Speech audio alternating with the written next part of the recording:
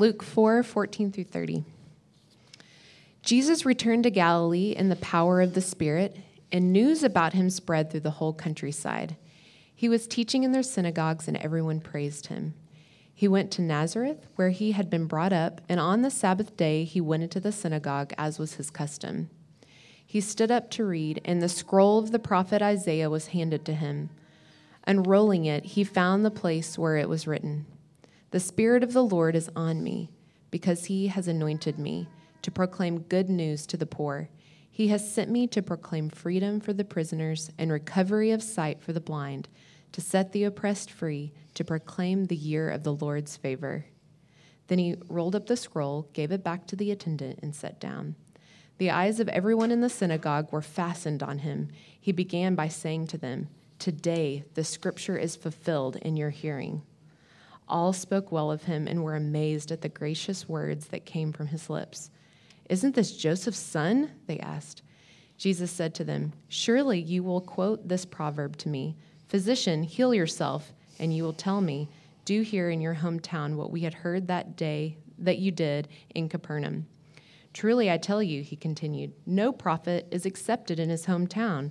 I assure you that there were many widows in Israel in Elijah's time, when the sky was shut for 3.5 years, and there was a severe famine throughout the land. Yet Elijah was not sent to any of them, but to a widow in Zarephath in the region of Sidon. And there were many in Israel with leprosy in the time of Elijah the prophet, yet not one of them was cleansed, only Naaman from Syrian." All the people in the synagogue were furious when they heard this. They got up, drove him out of town, and took him to the brow of the hill on which the town was built, in order to throw him off the cliff. But he walked right through the crowd and went on his way. The word of the Lord. All right, here we go. Let me pray for us. Lord, teach us now, Holy Spirit. May our hearts be sensitive and attuned to what you want to say. We know that the words often that you have for us, we can't receive them unless you're allowing our hearts to do that. So would you do that, Lord? Show us ourselves, show us you clearly this morning, and may that lead us to a place of profound gratitude and worship. We pray for that in your name. Amen. All right, have a seat. So what makes you lose your temper? Like, there are plenty of us in here who are way too proud to show how just furious we are on the inside. We're passive-aggressive people, not aggressive-aggressive people. But what causes wild swings and changes in your behavior, in your attitude, in your outlook? Let's just talk about that this morning, about y'all. Kidding. Everybody's like, is that a rhetorical question right now that you're asking me? Let me tell you for me what it is. When what I desire, when what I expect, when what I demand, when what I believe should happen, like when you bump into my entitlement, when all of that, when I expect, desire, and demand, what I believe should happen, isn't happening, that's when, whether it makes its way to the outside, on the inside, I start to boil. When my idea of how my life or things in my life should be going and what I want isn't happening how I want it to. And it especially happens when someone I hoped, who I believe that person is the one who's going to deliver on what I hoped, they didn't. Like, I took my kids the other day the boys to see a movie. And we got there early, right? And I was like, this is great. We're going to get there early, and we'll have time to get our concessions. And we walked in, and the concessions line, it was like I opened the door to the theater. I was like, oh. And it's because every concessions line was almost outside. And we stood in line. I stood in line for almost 40 minutes to get popcorn. I know, you feel the rage inside of you right now? I had to send them into the movie. I missed the first part of the movie. And here's what happened. I went from, as I'm driving in, like, oh, this is so great, me and the boys getting to see something, to like, by the time I sat down in the theater seat, I literally, if the internal Dave would have come out, I'd have like hulked on that theater and like torn the screen down, right? I went from total anticipation and enjoyment to total enraged. And this is where we find the people of Nazareth at the end of the story that Catherine just read for us when Jesus goes back to his hometown. This is how Luke, apart from the birth and genealogy stuff, this is how Luke, who is an author, and an author has an intent, right? Like, I'm trying to start and introduce a character to you, somebody that I want you to know about. And his authorial intent is saying, I'm going to introduce the person of Jesus. Meet Jesus. I want you to meet him.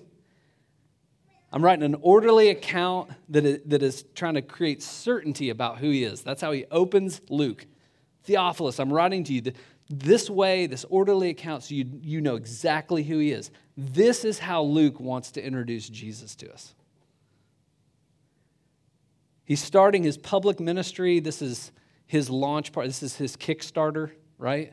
This is Jesus' Kickstarter moment. And it seems like in the beginning of this account, we'll walk through it here in a second, everything's good, right? Everything's going good. Everybody's feeling good until they aren't. Why does Jesus, and Luke in particular, in saying, I was with him, and this is what this is about. This is who he's about. Why does Jesus choose right at the outset to light the fuse of his ministry in this way? Because this is not, if you've been to a water park, this is not like Jesus handing out inner tubes at the lazy river, right? This is that water slide where you're up in the tube and the floor drops out of it, right? Ah! Here we go. We're on a water slide. That's what's going on here. 3 things as we start Luke and as we look at how Luke starts introducing us to Jesus. One is this: Jesus' unwavering purpose and mission.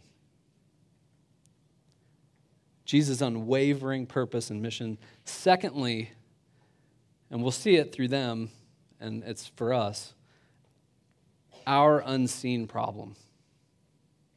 Jesus' unwavering purpose, our unseen problem, and then lastly, his persistence in the face of our resistance. Okay? Welcome to church. No, this is good. Jesus' unwavering purpose. You've heard it said, we live by this in many ways, that you never get a second chance to make a first impression, right? That's pretty true, isn't it? That first impressions, they matter. They have an effect. I have plenty of artist friends. I kind of nudged at the Kickstarter there. I have plenty of artist friends who are nervous on their release day for their work, right? Or whether that's a job interview, or that's a first date, or something new in your life. There's a nervous anticipation to that. How will I be, or what I have done, be received by those around me? And if we just kind of go back through 14 through 22, he returns to Galilee. I don't know, when is it like totally appropriate to go play your hometown? Seems a little early, but man, y'all need to lighten up. How many more jokes do I need to tell for everybody to kind of... In the power of the Spirit, right? He's just been, and we'll study this next week, he's just been tempted by the devil, by the way. He returns in the power of the Spirit. News about him spread through the countryside. He's teaching in the synagogues. Everybody's praising him. it's going well. He's got power. He's just resisted the devil, and he's about to resist the devil in them. But he's in a power position. He's got good press. Everybody's praising him. He's headed to his hometown. He's going to the synagogue where he's known. It said there that it was his custom to go there. This would have been the center of kind of the religious and cultural life for the Jewish people. And he gets up, he asks, if you know about these worship services, he would have asked somebody to read. And he gets up and he's handed the scroll of Isaiah, and he unrolls it, and he finds this place, and he reads this passage of Scripture that would have sparked the prophetic imagination of every person listening to it. Every Jewish person would have known about this passage, He wasn't like dipping into the mold laws of Leviticus, which they probably would have known about that too. But what I'm saying is like, oh my goodness, this is the passage that he's deciding to read from. I'm here to bring good news to the poor, freedom for the prisoner, recovery of sight for the blind, set the oppressed free, to proclaim the year of the Lord's favor. And that passage, it's really a mashup of Isaiah 61 and 58. So Luke, I guess, gets the reward for having the first mashup recorded, right? But he's mashing these two passages. Jesus is doing that. He probably read the full accounts of both of them, they think. But he's mashing these two up for us to say, this is Jesus' purpose and this is Jesus' mission. Good news to the poor, freedom for the prisoner, recovery of sight for the blind, set the oppressed free, to proclaim the year of the Lord's favor. He rolls up the scroll, gives it back to the attendant, mic drop, and he sits down, and it says there that the eyes of everyone in the synagogue were fastened on him. So like he's in the catbird seat right now, right? Everybody is literally like, okay, what's going to happen next? And what does he say? Today, what I just read, that scripture, is fulfilled in your hearing. It's fulfilled in me. And what does it say? All spoke well of him and were amazed at the gracious words that came from his lips. Everyone's speaking well. Everyone's amazed. His Kickstarter's at like 90%, right? He needs to send one more email out to kind of get over the hump. It's going well. And yet, you hear this little bit of it creeping in. Isn't this Joseph's son? They asked.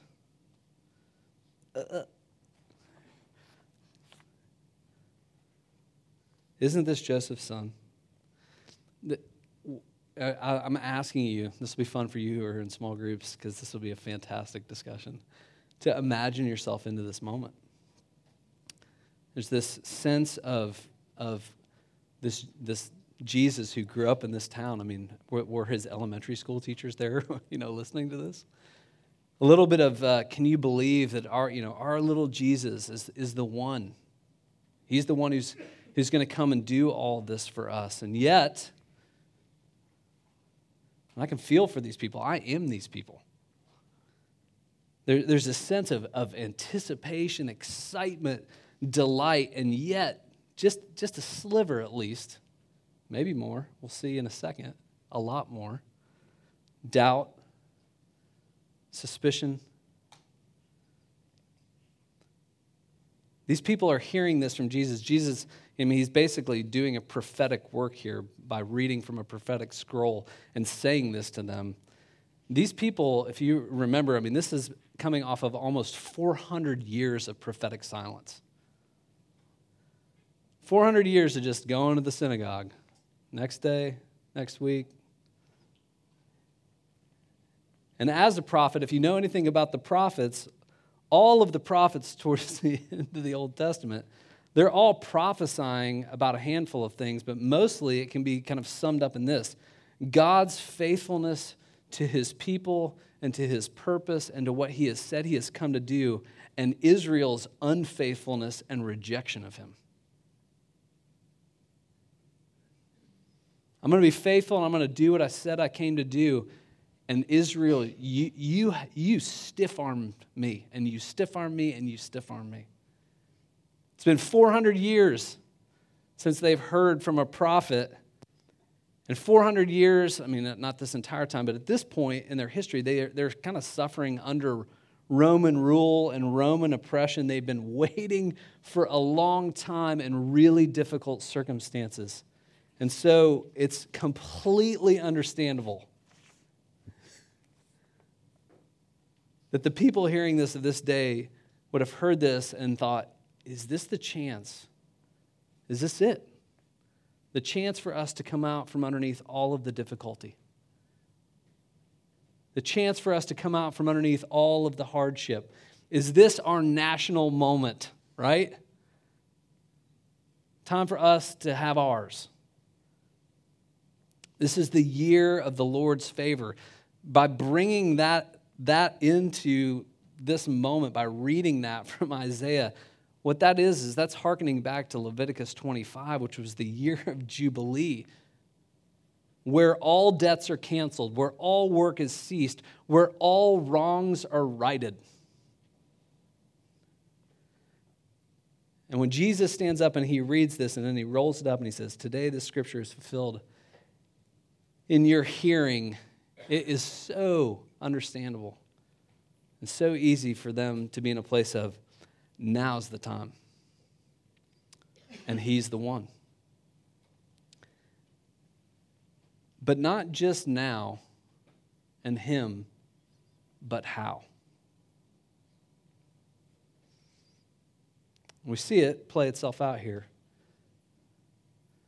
Not just now's the time, and not just he's the one, but how.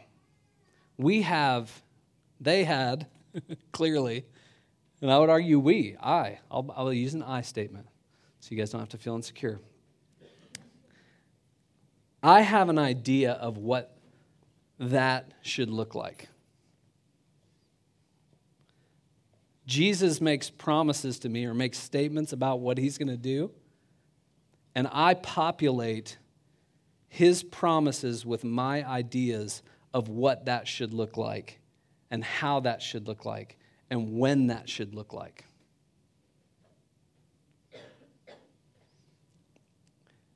If you have children, if not, you've done this to your parents. So we're all in the same boat. Have you ever been held hostage by your kids when they say, but you said? Raise your hand if you've done that to your parents or that's been done to you this morning. But you said, right? I can't tell you how many times my kids say that to me. And the reality is, I know this as their parent. I might have said that, but I also said more than that. And you've got a selective way of hearing what I say and then deciding what I meant about what I said and then holding me hostage to your interpretation of what you thought I said to you.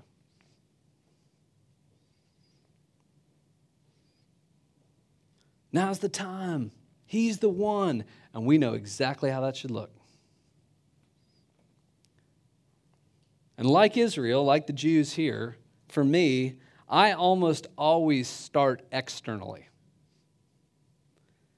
versus internally. Like the change that I want to see in my life, it's a societal change, it's a circumstantial change, it's something out there around me that I want to be different, but rarely do I want the change to start here, with me, in me. I want social and circumstantial revolution, but I don't want internal spiritual change.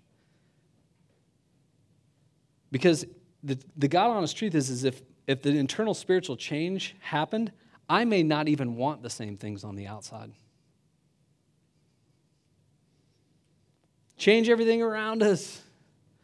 rather than change me. It's why he kind of begins to call them on it.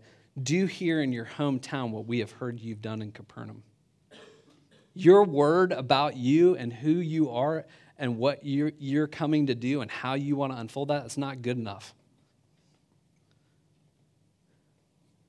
Perform. Your word isn't enough. Perform for me. And Jesus, thank God, knows his unwavering purpose. And what he's saying to them right out the gate is I know my identity. This is not my Kickstarter where if you don't approve of me enough, I don't get to do what I'm going to do. It's a hard question what I'm saying to us right now. Is you believing in me, Jesus is almost saying it like this, you believing in me doesn't make me me. I am me. Do you want to know me? Because I know my purpose, and it doesn't come from your view of me. It doesn't come from your approval of me. It doesn't come from your likes, your ideas, your agendas. I am under the influence of a different spirit. Remember? He returned to Galilee in the power of the Spirit. And he says, when he quotes Isaiah, the Spirit of the Lord is on me. I'm under the influence of the Spirit of the Lord instead of being under the influence of what Scripture says a bunch of different ways, but is the spirit of the age. Ephesians 2. As for you, you were dead in your transgressions and sins, in which you used to live when you followed the ways of this world and the ruler of the kingdom of the air, the spirit who is now at work in those who are disobedient. All of us also lived among them one time, gratifying the cravings of our flesh and following its desires and thoughts. Like the rest, by nature we were deserved wrath, but because of his great love for us, God, who is rich in mercy, made us alive in Christ Jesus. Do you hear what he's saying there? He's saying you're under the influence of some spirit. You're not free. You're either under the influence of the Spirit of the Lord or the spirit of the age. It's one or the other.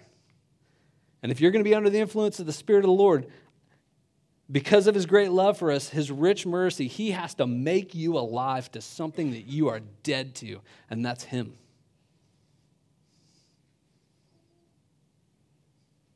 He's saying you got the mind of the world.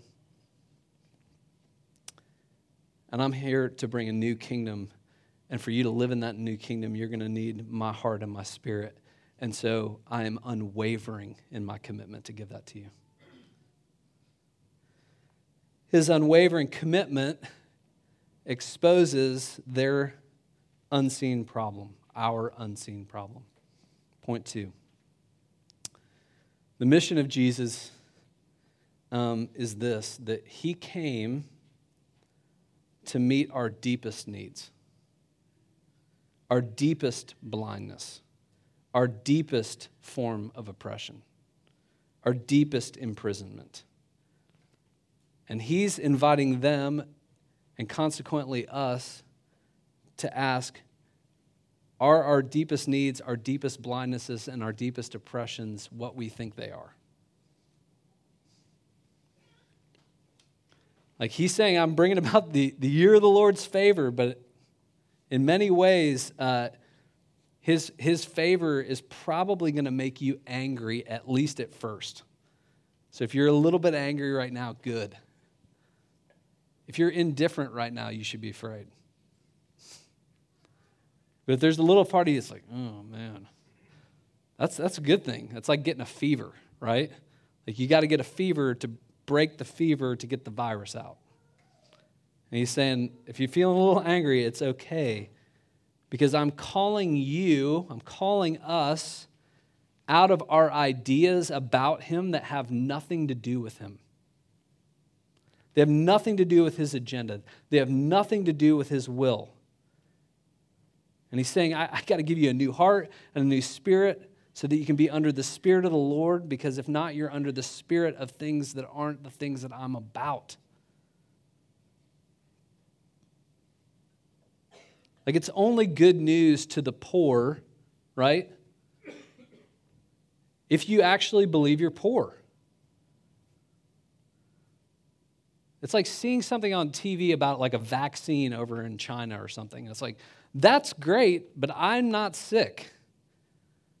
I mean, that's kind of wonderful for them, but that doesn't really move the needle for me because I'm not sick like they are, right?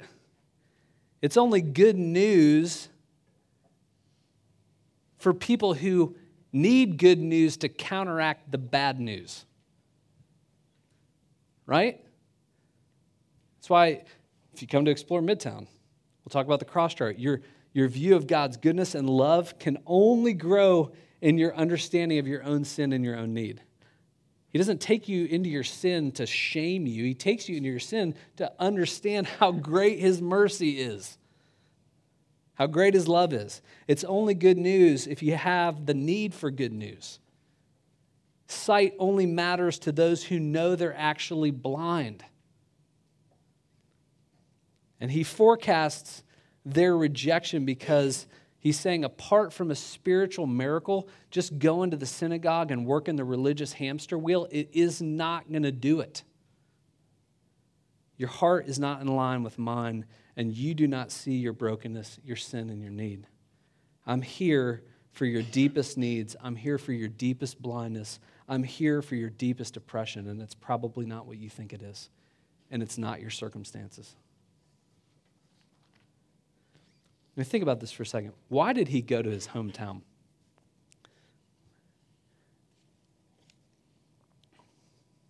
You ever go back to your hometown and have a hard time not acting like you were when you were in high school? It's tough, isn't it? Even around your parents, right? Some of you live lives that are completely different when you're in your home, and then when you go to your parents' home, you go back and kind of live like you're one of their kids still, right? So no one struggles with this.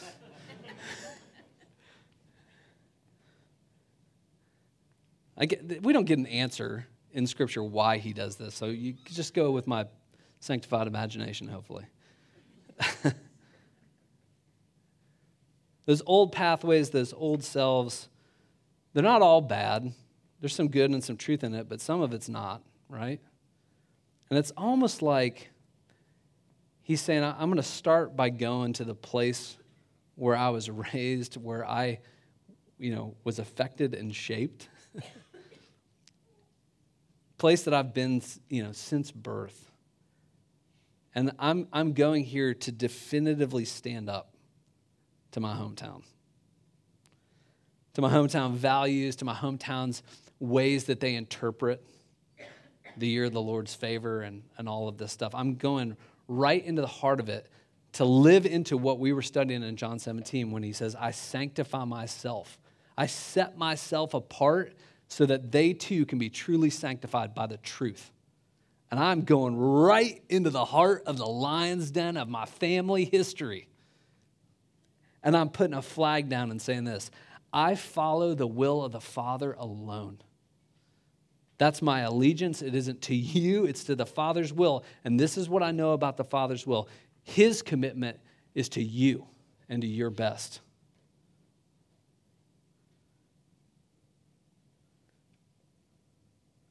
He's saying, my thoughts are not your thoughts. My ways are not your ways.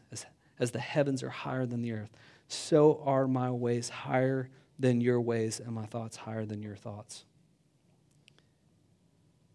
And if I don't help you see this, it's not being a good dad to you. It's not being a good father to you. It's not loving you. Our problem, my problem, many days is this. I will not worship a Jesus as he reveals himself. I will not worship Jesus as he shows himself in his word to me. I want to worship a God of my own imagination. I don't want to worship him on his terms or receive him on his terms. And I also don't want to see myself as he sees me. I want Jesus to love me for all the reasons that I love myself, and I want everyone else to love me.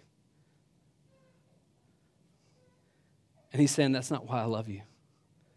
And I'm not going to love you that way. I'm not going to cheapen my love for you by loving you for the reasons you love yourself or you want everyone else to love you.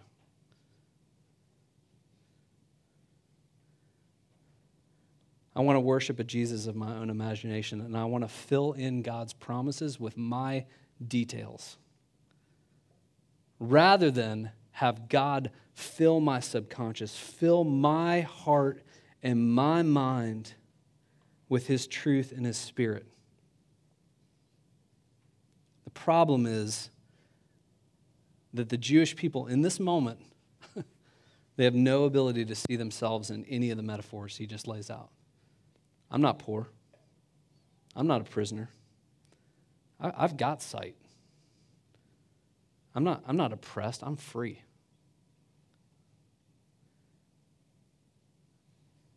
And it amazed me that after doing this and after Jesus, we'll get into this widow of Zarephath and Naaman here in a second, there was no follow-up questions like, tell me more about this. I mean, I'm obviously not understanding what you're saying, right? They just walk him to the cliff.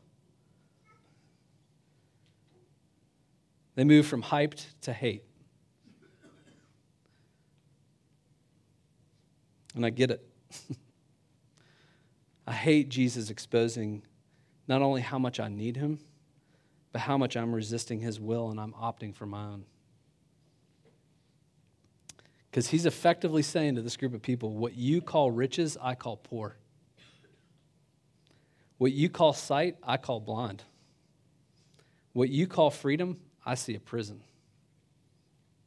And I'm offending you. Like wounds from a friend, Proverbs says, can be trusted. I am wounding you right now to set you free. So remember, Scripture says it's God's kindness that leads us to repentance, right? It's his kindness. It's his grace to show them how deep the prison is of their own sin and their own commitment to their own agenda. Like I went this week for a physical. Wonderful. 45. Here I come. It's just playing for the tie at this age, y'all, right? It's all, y'all get that joke? No? Wow. It's been a little too heavy this morning, maybe. So he asks me, my doctor says, would you be willing to go get a CT scan for your chest? He said, it's something new that we're doing where they basically can read your chest with some form of an x-ray to show you if you have pre-cardiovascular issues like plaque in your veins. And he's explaining this to me. He's like, you're this age. Probably stuff like this wouldn't show up till so-and-so. But, it's good. Kind of get out ahead of it. Know what's going on inside of your veins.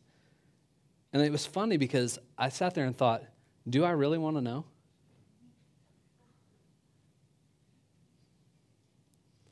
Like if I have pre-cardiovascular, if I have heart disease, wouldn't it kind of just be fun to not know and just kind of live in ignorance? I don't really want to change how I eat. I don't really want to change how I live. I feel like I give up enough stuff. Ignorance isn't bliss, it's ignorance. And it's dangerous. And yet, like Jesus, I'm sitting there saying, like these people, I'm not sure I want to know how deep the problem is. I'd just kind of rather keep going, do the synagogue thing. And it's his kindness that's showing them and showing us, I love you too much to give you just what you think you want right now. Because you don't even know or understand the depth of your heart's desire and the depth of what I've promised you. I've made your heart, I've created it, I've put those desires there, and I am going to fulfill that in my time and in my way. But it's way deeper than a different temporary government to live under or the glory of you getting to rule yourself.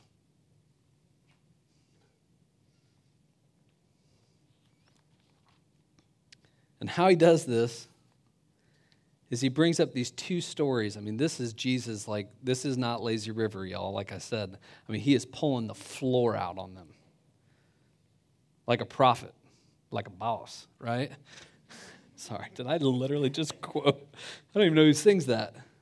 I mean, he doesn't soft sell. This is a hard one for me this week. I'm like, we all want a doctor with a good bedside manner, right? It doesn't seem, sometimes I should wonder, like, if Jesus doesn't seem so concerned about kid gloves, why am I? Like, Lane handed me this cookbook the other day. Jessica Seinfeld had made it, I guess. My wife has it, about hiding, like, broccoli in brownies. It's like, your kids don't want to eat what's good for them, so, like, fake them out. Jesus is not putting broccoli in brownies here. Like, he's given you steamed, unsalted broccoli. And he seems completely content to do that. I don't like that Jesus, right? I want my Brussels sprouts that taste like bacon, right? But Jesus isn't interested in me worshiping a God of my own imagination. Who's the widow of Zarephath and who's Naaman? He says, I tell you, a prophet's not accepted in his hometown. There were many widows in Israel at Elijah's time. The sky was shut for 3.5 years, so difficulty, severe famine. Yet Elijah was not sent to any of them, but to the widow at Zarephath. Talks about this guy Naaman who had leprosy under Elijah's time. Who's Naaman? Who's the widow? Without going in, go read 1 Kings 17, 2 Kings 5. Who were these people? They were people that God utterly rescued from God utterly rescued from their total inability to rescue themselves. They were Gentiles, which meant they were outside of the Jewish nation, which would have made the Jewish people angry just at their names being mentioned. They're enemies of God's by being Gentiles in the eyes of the Jews, and they're enemies who end up coming to faith in God. The widow and Naaman are people who God rescued from their total inability to rescue themselves. The widow was, when Elijah meets her, she's baking her last meal with her last bit of flour and oil, and it says, so her and her son can die. She's that desperate. And her son later dies, and Elijah actually has to raise him and prays to God to raise him from the dead. Resurrection in the Old Testament. Starving and needing raised from the dead, Naaman was a Syrian general who was completely opposed to God, who has leprosy. And even when Elijah gives him, like, this is what you need to do, he still resists him. Says, I'm not going to do that, and finally goes and does it, and he's healed. So when Jesus says to them, physician, heal yourself, or a prophet doesn't have any honor in his hometown, and he uses these examples, he's calling them on the carpet to their own blindness, to their own need, to their own prison. And he's calling them on their interior pride. Because what we see in them is this: don't compare us to these Gentiles. When he finishes, all the people in the synagogue were furious when they heard this. They got up, they drove him out of the town, and they took him to the brow of the hill to throw him off the cliff. They're effectively saying, we are the good, respectable, church-going citizens of Nazareth. Don't tell me what I need. Don't show me the CT scan that shows the plaque in my heart. I'd rather just live ignorant to that. And Jesus is saying, I love you too much to not show you that scan. You're blind. You're trapped. You need healed, and it's just as bad as the Gentiles. And I'm here to heal you of your deepest brokenness. And that's a brokenness that's older than 400 years of prophetic silence. It's a brokenness since the fall, since the garden. I've come to heal you of your commitment of being your own God. I'm here to give you a new spirit and a new heart so you can actually pray thy kingdom come, thy will be done on earth as it is in heaven, instead of the prayer that I pray many days, which is this, my kingdom come, my will be done on earth, and I'll call this heaven.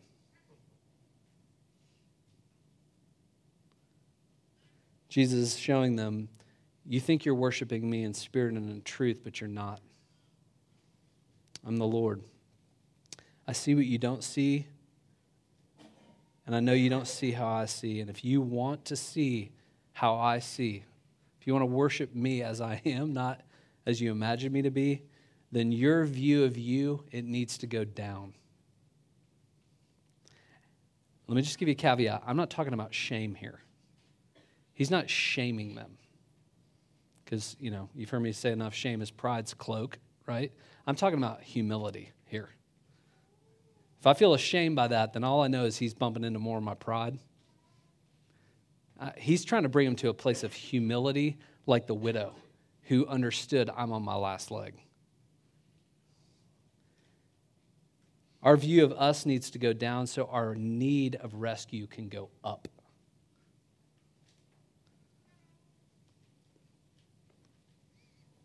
And in my flesh, I hate being told that. Just talk to anybody who's struggled with addiction. When you challenge an addict, the first two things are denial and rage. Right?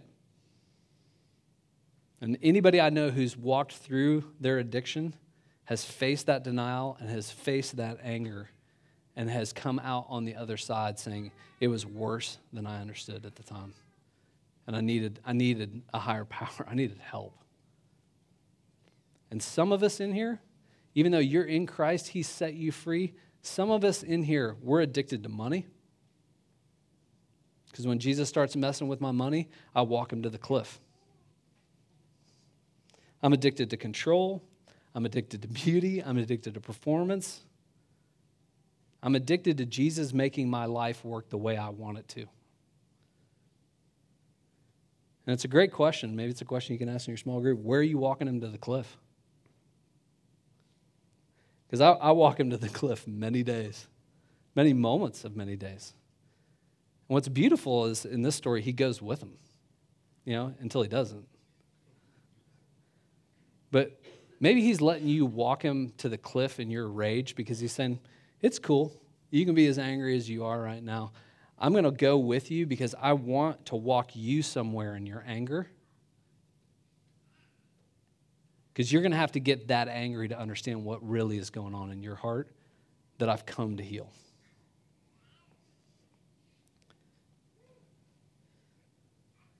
You need to die and be raised to new birth and new life. You need to die to your ideas of me so that you can receive me as I reveal myself. You need to be washed like Naaman and need to be healed. And I've left and I've come to you. And this is the state of things. This is the state of you. You don't need to be ashamed because I see it all and I'm coming for you. You're dead in your sin. You're leprous. You need to be healed. I didn't come to tweak your circumstances. I came to give you life. Woo! His persistence in the face of our resistance. Last point. 2 minutes. I love the end. They got up, they take him to the cliff, they go to throw him off the cliff. But he walked right through the crowd and went on his way. Like, did he crowd surf? Like, we don't know, right? Was this like Red Sea style? It's like him saying, it's like this. It's actually an act of mercy. Because he's saying you don't get it right now, and it's okay. I'm not going to bring the hammer on you right now. I mean, we don't know, but a lot of these people may have ended up following Jesus eventually. They just weren't ready to at that moment. And it's like him saying this, I'm going to let you kill me, but it's not going to be now. It's not that I'm not here to die for you and at your hands, but not yet. Like at the end of Isaiah 61 that he quotes, when he says, the year of the favor of the Lord, if you keep reading in Isaiah to proclaim the year of the Lord's favor, it ends, the next verse says, and a day of vengeance from our God. And Luke decides in his authorial intent to say, this is the heart of what Jesus was going after, but that passage ends like this. It talks about vengeance. And it's like Jesus is saying by what he's doing, it's not time for vengeance right now because I'm here. What your hearts most deeply desire is to be in my presence, and I am here with you right now. And for those of you that I came to save, that vengeance, it's never going to fall on you. It's going to fall on me. I am going to die. I am going to die for you and at your hands. But there's also a warning here, and we need to not miss it. Because he's trying to wake them up to the depth of their need of him, the depth of their sin, the depth of their problem. He's saying, I'm going to the cross, and my whole march to the cross, what else do you want me to show you? Like, do you want me to do the dog and pony show for you and make your life work exactly the way you want? Look at my cross. Look at my death and my resurrection. Do you need to know anything else about my love for you? I've come not to just bring a single year of Jubilee, but eternal rest, eternal favor, which is what our hearts most deeply desire and were made for. And he is committed. I will not let you live in lesser ideas of me or of you. But I'm going to bring you to the truth because the truth will set you free. And so, he's persistent in the face of our resistance. And here's the invitation this morning. We're going to sing a few songs, then we'll be done. Everybody can go home and meditate on this. I asked you, where are you walking them to the cliff? Where's he walking you? Well, where he's walking them is this. Will you repent and receive me? Like it says in Isaiah 30, in repentance and rest is your salvation. In quietness and trust is your strength, but you would have none of it. These people are not quiet, and they're certainly not trusting. And he's saying, come on, set down your ideas of me and pick up my truth about me and about you. Because in that place of repentance and receiving me, there's rest. There's renewal. I can't comfort you, even for the difficulty that you're going through, if you want me to comfort you in a way that I haven't promised to, in a way that's inconsistent with who I am. You see how murky it gets? He's saying, repent and receive me, and rest in me and trust in me. And the other option is, I'm going to resist you and I'm going to revolt. And thankfully, he's patient, you know? He's like the prodigal father who stands on the porch and says, when you're ready to come back, I'm here. Come back and let me put the robe and the ring on your finger. So there's Luke. There's the start. Here we go. Let's meet Jesus on his terms. And thankfully, he is persistent. And his love is an unfailing, steadfast love for us. All right, let me pray. Lord, man, thank you. Thank you that you don't let us live in our ideas of you that aren't true. Thank you that you love us enough to confront us like you did the people in your hometown. Show us, Lord, the places where we need to repent and where we're imprisoned, where we need good news, where we're poor, where we need freedom and where we're blind, Lord, because I still have so many blind spots. Thank you that you don't shame us in showing us that stuff, but you show us that stuff to set us free. So would you do that, Lord? Even now, as we sing these songs and as we meditate on this, would you walk through our hearts with us? And would your kindness be the thing that leads us to that place of repentance, we pray. In your name, amen.